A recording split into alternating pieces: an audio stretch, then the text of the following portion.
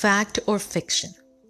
Immigrants are represented by public defenders in the immigration cases who are funded by taxpayers.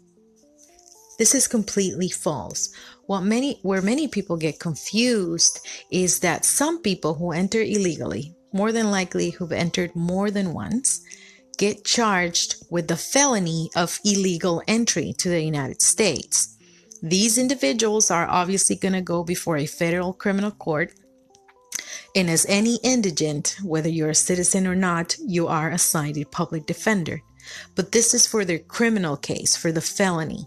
Once we're dealing with immigration court, which is a different court, any individual, any immigrant who wishes to be represented by counsel needs to pay out of his or her own pocket for it. So now you know. This is Attorney Tania Silva with the Immigration Force.